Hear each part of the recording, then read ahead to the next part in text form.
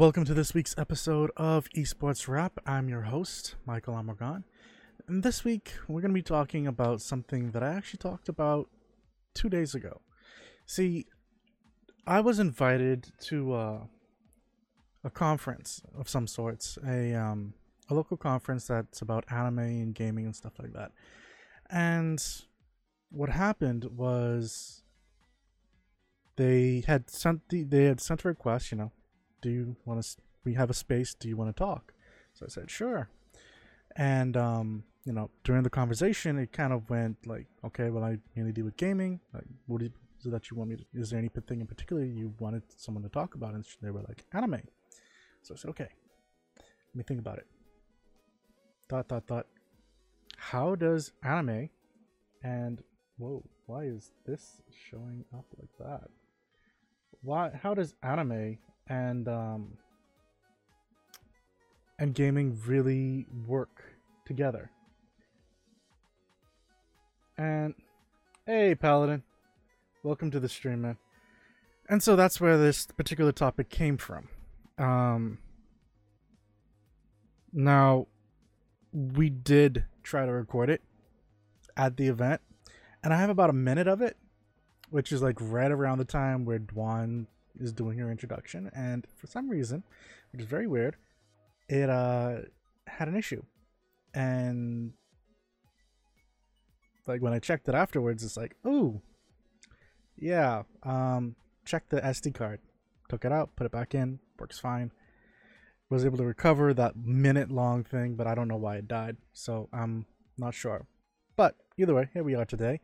And we're going to be talking about that same topic, mainly because I know there were some people that were hoping to get a recording of the event from Sunday,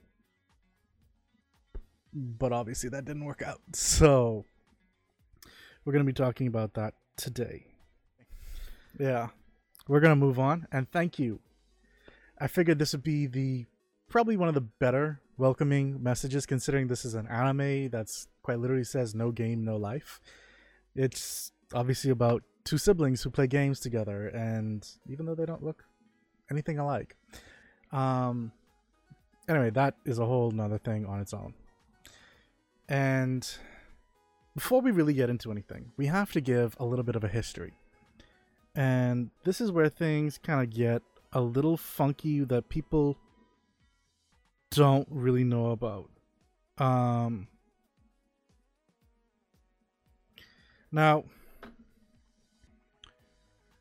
here's the thing.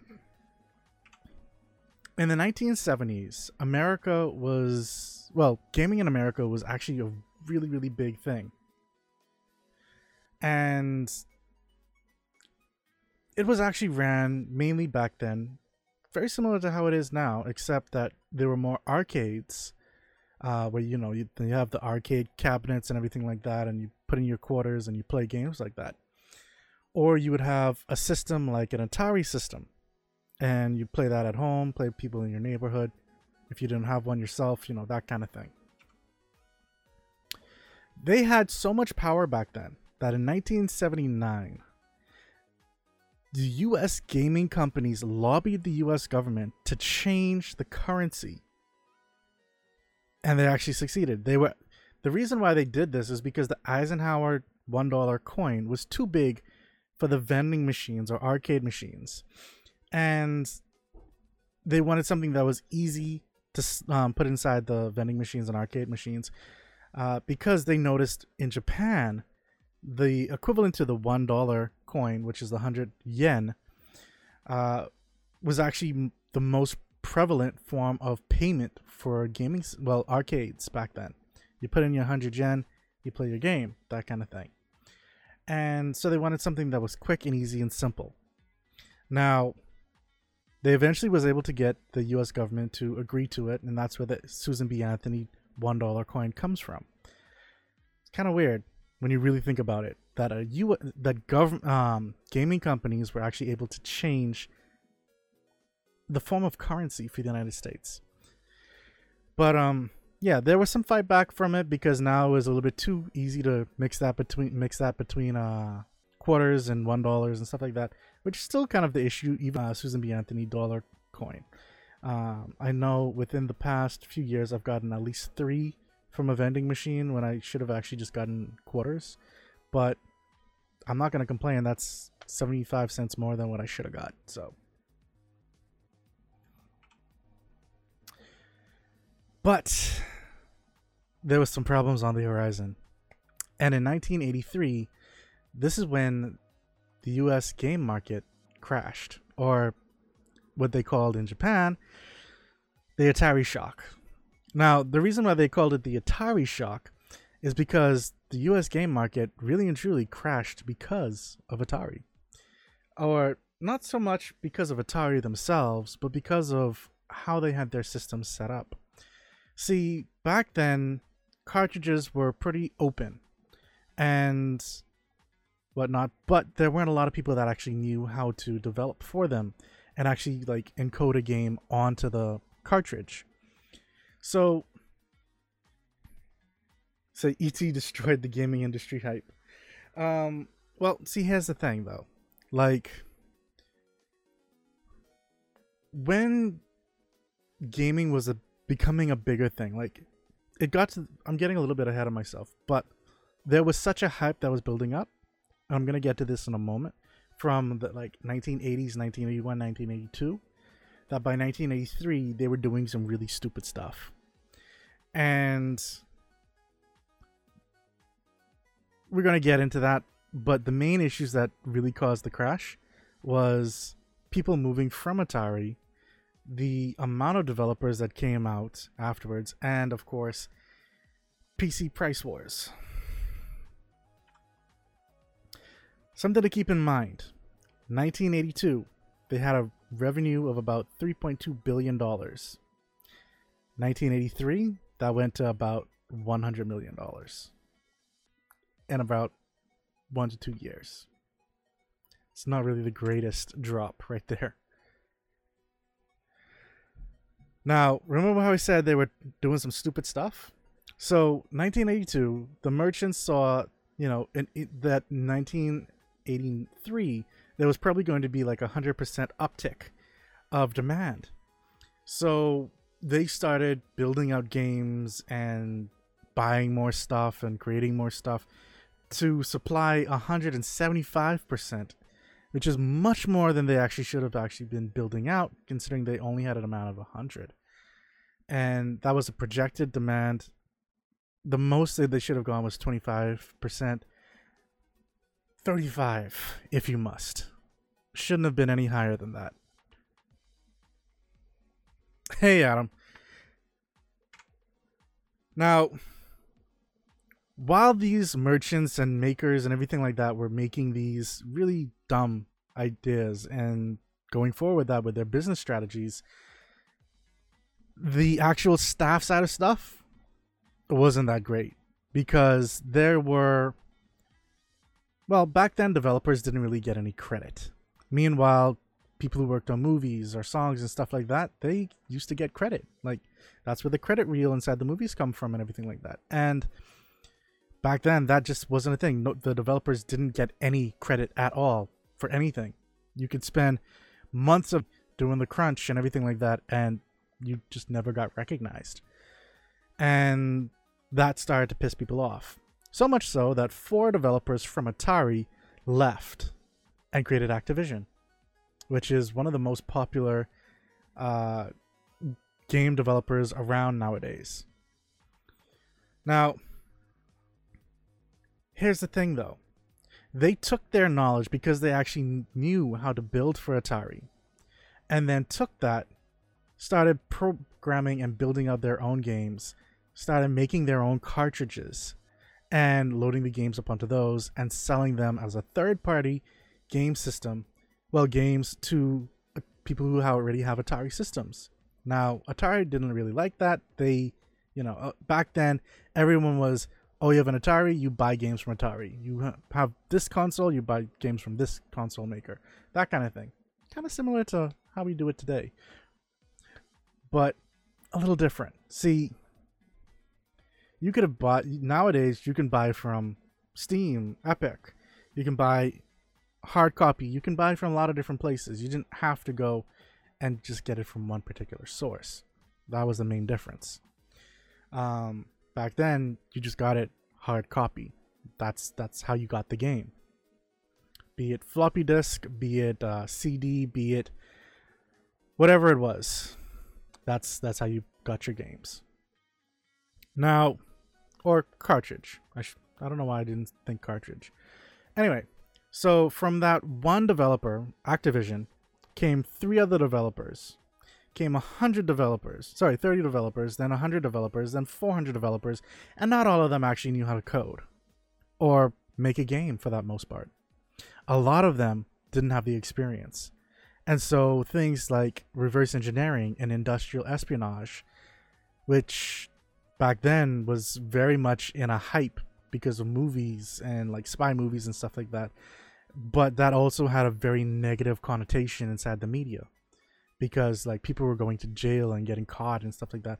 And people didn't want anything to do with that. But this was still happening in the gaming industry.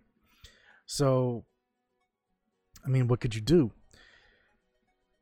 So, aside from the industrial espionage, again, you had poor games coming out. Like, so poor that when people actually took the time to do research, 75% of sales went to just 10% of the games that were on the market. Now, this caused a problem with those hundreds of other developers because, well, their stuff wasn't really selling, meaning that they started ending up inside bargain bins at a much cheaper price, and even then, they weren't really selling. The companies who were selling this stuff inside their stores then tried to take it back to the makers to say, hey, can we get a refund? Can you give us some other games that we can maybe try to sell? But those makers didn't have anything else because they were going off of what they already had. And so a lot of them, now not having any funds to really deal with this, ended up folding or going bankrupt or just simply disappearing, like Games by Apollo and the US Games.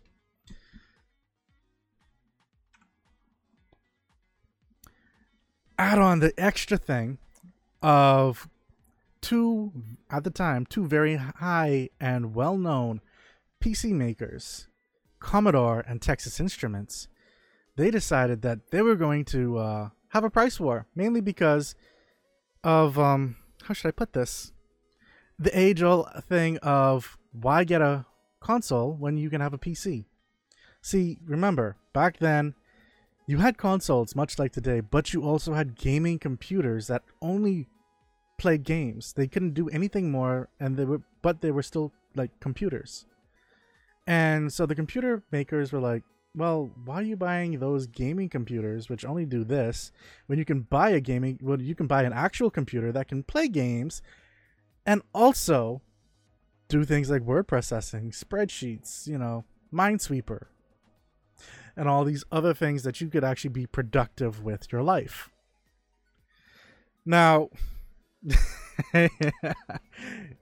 hey, don't get on us too hard. PC is still master race. But here's the thing, though. That got to a point because Commodore and Texas Instruments, because they were trying to get the market to switch over from games, which had a really, really powerful ecosystem, they had to start going down in price. And going down in price and going down in price and going down in price until they got to the issue. And keep in mind now, consoles back then ranged from anywhere between $200 to $400, while gaming PCs were about $1,000 to $1,500. Now, these regular PCs got down so far in price that they were competing with gaming consoles and gaming computers. This meant gaming stuff really had a problem. Like, Atari had a problem. They couldn't really compete with PCs. And, this whole thing became, oh my gosh, what do we do? Now, all this caused the crash to happen, which then add on, the whole thing of the Great Depression. Then you have a market crash, and then you add industrial espionage onto that. Like, back then, the Great Depression's still on a lot of people's minds. So this whole thing with games became a dirty word So much so that a lot of people who made games didn't call them games anymore. They called them simulations. Like, if you probably were there for it, you'd probably remember seeing on the shelves Dare Hunting Simulator or Racing Simulator or something like that. They wouldn't call them games. They were simulators. You know, it's simulated real life. Blah, blah, blah, blah, blah. But it got so bad that Atari ended up actually burying 700,000 of their games in a landfill in New Mexico. Now, there was a rumor, and it became an urban myth at the time, that they had actually buried millions of copies and that they were worth priceless amounts of money because, you know, you can just go there, get games, and then sell them. And, you know, eventually someone actually gave them permission to go and dig it up and stuff like that. And turns out, nope, it was not millions. It was just 700,000, which is still a significant amount of games, to be quite honest. But that just went to show, like, they didn't expect to sell these games at all. Like, this was just a loss for them. Period. Blank. They knew they weren't getting this money back. The nail in the coffin?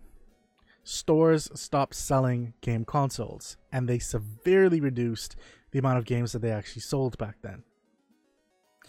Now, you'd think, since I'm talking about game consoles and, you know, gaming computers, maybe the arcade would still be doing good? Nope. Between 1980 to 1982, there was an uptick in arcades from 5,000 to 10,000 across the United States. Now, 1983, 1,500 of those shut down, and the rest of them were saying that they were seeing like negative 40% of revenue. Like, they just could not really sustain that, and it was not good at all. So obviously things changed between 1983 and today, because gaming is quite prolific around the world. You have tournaments, you have esports, you know, a lot of this is going on. Now, something had to have changed, and that something was Nintendo. Nintendo came, and at the time, during this whole thing, they had a console called the Famicom, and they rebranded it. They were smart. They took a look at what was happening in the industry. They took a look at what happened with Atari, and they said, you know what, we're going to do things differently. We're not going to brand this as a gaming console or gaming computer. We're going to brand this as an entertainment system. And not only that, they then started things like control decks and going with phrases, buzzwords like control deck, gamer pack, or even just selling a toy with it called Rob, to actually get it to be sold back in stores. And it worked.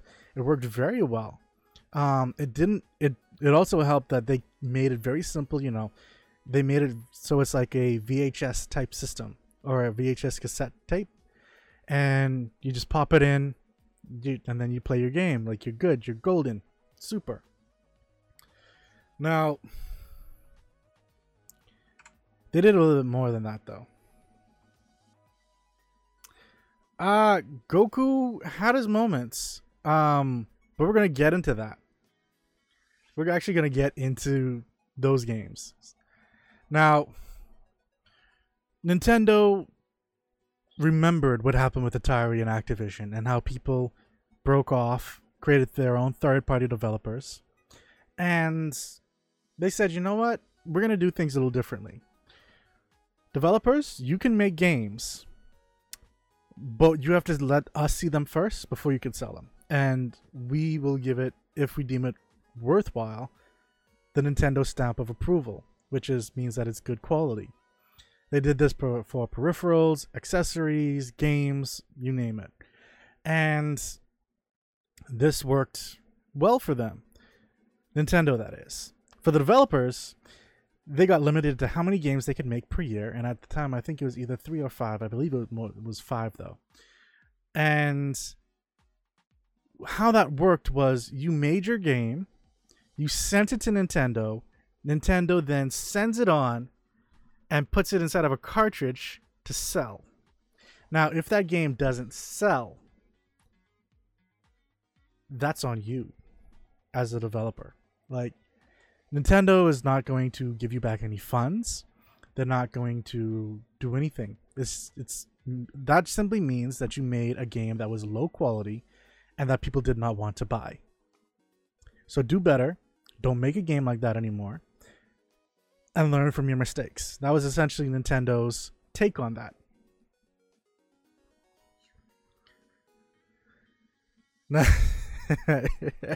Yeah, excuse me. What?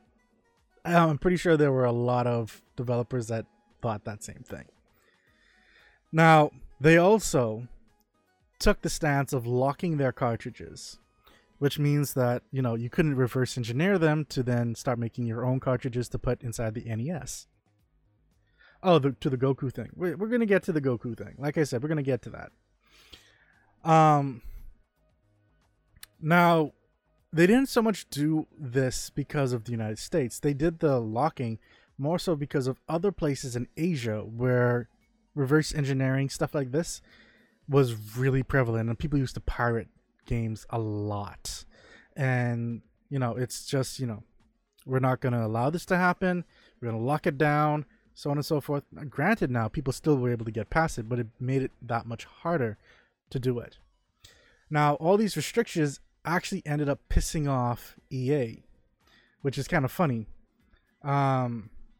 Because at the end of the day, like, even in a press statement that was on July 31st this year, EA pretty much was saying like they didn't see the relevancy of having some of their games on Nintendo systems. I think even up to today, there's only like maybe 3 or 4 games that they have on the Switch.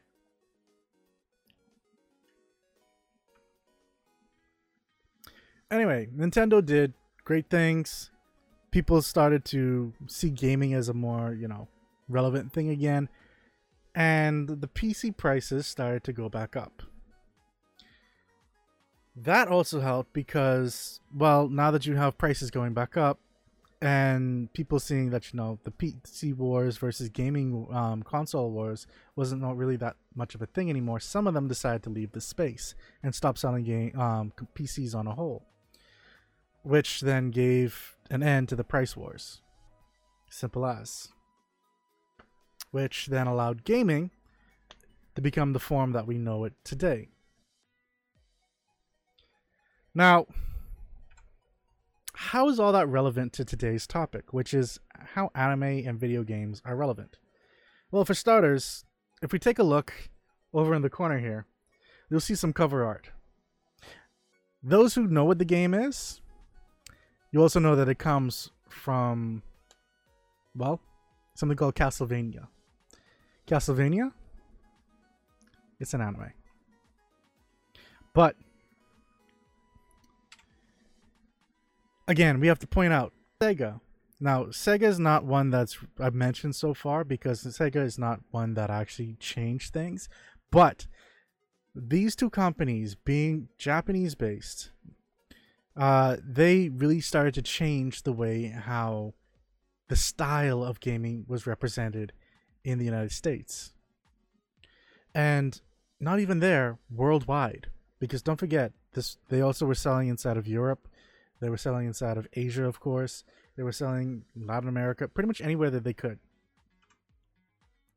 And like I said, this brought a new style to gaming. The Japanese art style, that is.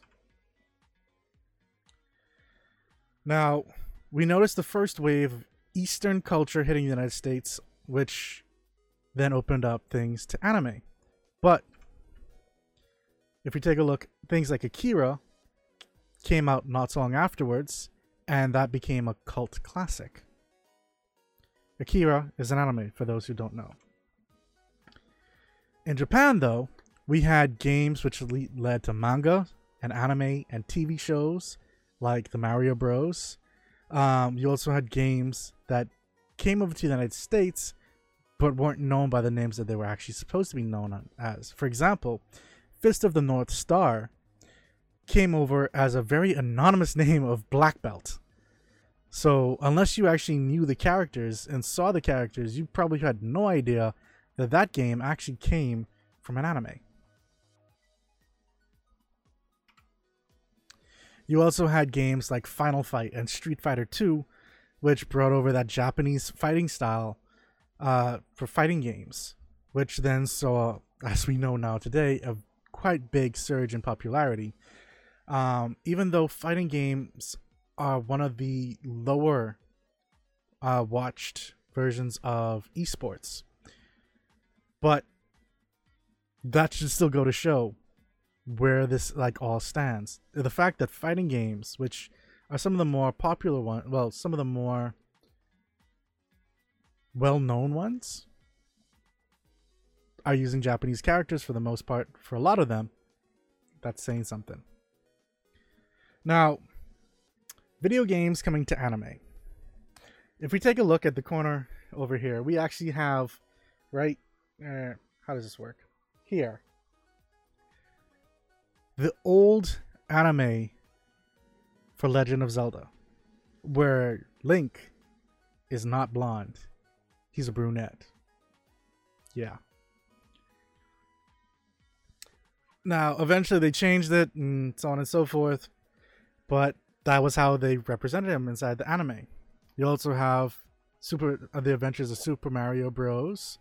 And, like mentioned inside the chat, we also had Dragon Quest coming out. Though Dragon Quest came out as Dragon Warrior over in this side of the world. Now, anime was already having its foot over inside the United States and in other places.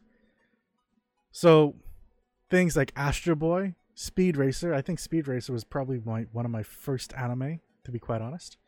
And Kimba the White Lion, which we saw some serious rips from Disney when it comes to the Lion King. Came out, in the 1960s. And, that was cool, but for America, they saw that more as cartoons versus anime. For whatever reason. Like, sure, why not? If it makes you feel more accepted, if you can become more popular, sure. Get yourself called cartoon. It's still animation, which anime is short for, so it's all good. Pac-Man became the first TV show based off of a game. Now, this was in 1982, and granted, it was an American thing. It still set the way for other games, like Captain N, which, the show was called Captain N the Game Master, and they took a lot of characters and items and stuff like that from Nintendo games and brought them into the show. They actually also had some time block being shared between, I think it was CBS and one TV company inside Canada. They were pretty much doing it both in the United States and Canada, where they would have Captain N, then Super Mario Bros, and another one, I believe. Yeah, so they did that for an hour-long block. Mario Bros. Live action in 1989 came out, animated in 1990 and 1991, which, I have the picture of right there. Like I mentioned, Dragon Quest came out in 1990 as Dragon Warrior, both the game and the anime. So that was a little bit interesting. And in 1993, Sega's Sonic decides to show up and become a cartoon. I would not really call that one so much an anime. That one was more cartoonish, in my opinion. Now, that being said, I'm pretty sure most of us know who most of these guys are. Yeah, exactly. It was super cartoonish. But, if we take a look at this image that I have over here onto the right, we can tell all of these are anime characters. But if we take a look, we can see Chopper from One Piece, Ash and Pikachu from Pokemon. We have Yu Yu Hakusho. We have Yu-Gi-Oh! We have Ichigo from Bleach. We have Naruto from Naruto. We have you know, Edward and Alphonse from Full Metal Alchemist, so on and so forth. And the thing about it is, most of these characters, quite a lot of them have games based off of the anime shows.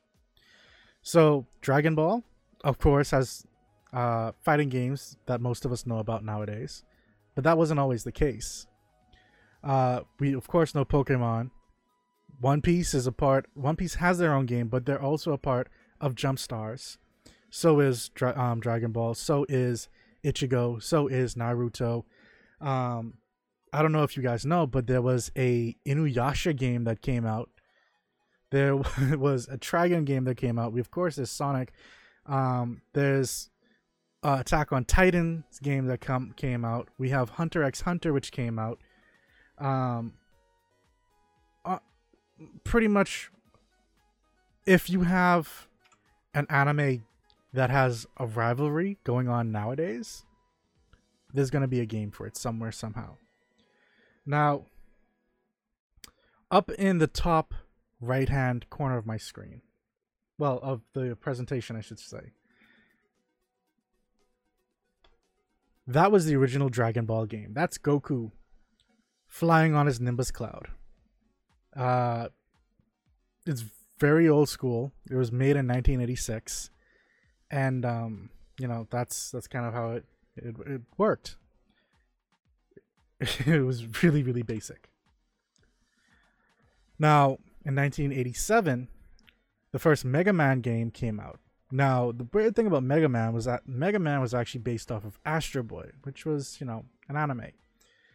But Astro Boy was actually based off of the old story about Pinocchio.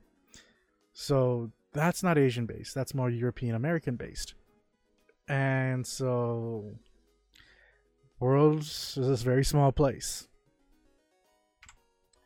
1988, Astro Boy comes out, which is very ironic because it comes out a year after the thing that it copied it, essentially. But Astro Boy then was known as Mighty Atom. And it had a very weird thing where, you know, it had a one-hit death rule, which means you get hit, you're dead.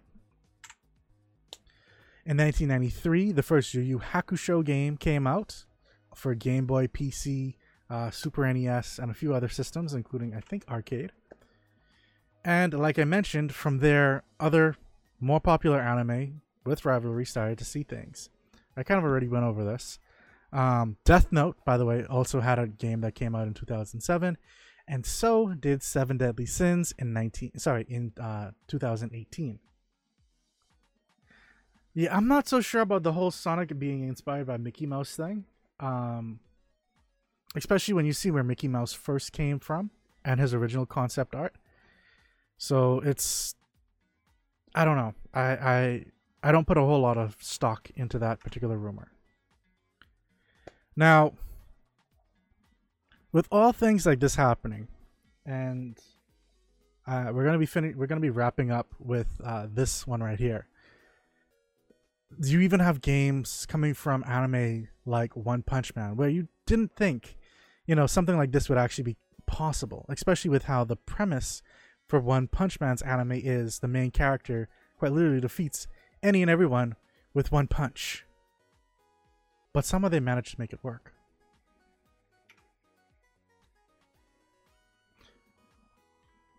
Now I'm going to disable the sound so we don't get a copyright thing. But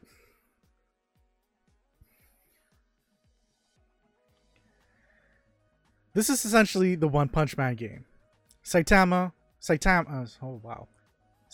is there hitting people, taking out their full health in one shot. But as we see here, you actually have to start playing the match with a regular character, and you have to wait for Saitama to run to you.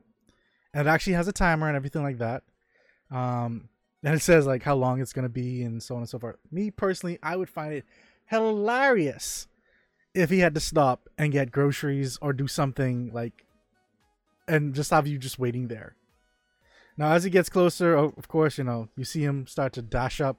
He changes over. He says you did nice, so on and so forth. He doesn't pretty much take any damage, and then one hit KOs the guy. And people are saying this is fine, and this is actually something that's completely different from what's on the market in terms of how the game actually plays. Sure, you have combos or supers and stuff like that, but they're not a one-hit KO kind of thing. Not only that, you have, and I think the new Jumpstars actually had some people from Boku no Hero. So you're going to see games coming out trying to change up the dynamics of stuff, basing themselves off of anime, and you're going to be getting games, well, anime basing themselves off of games.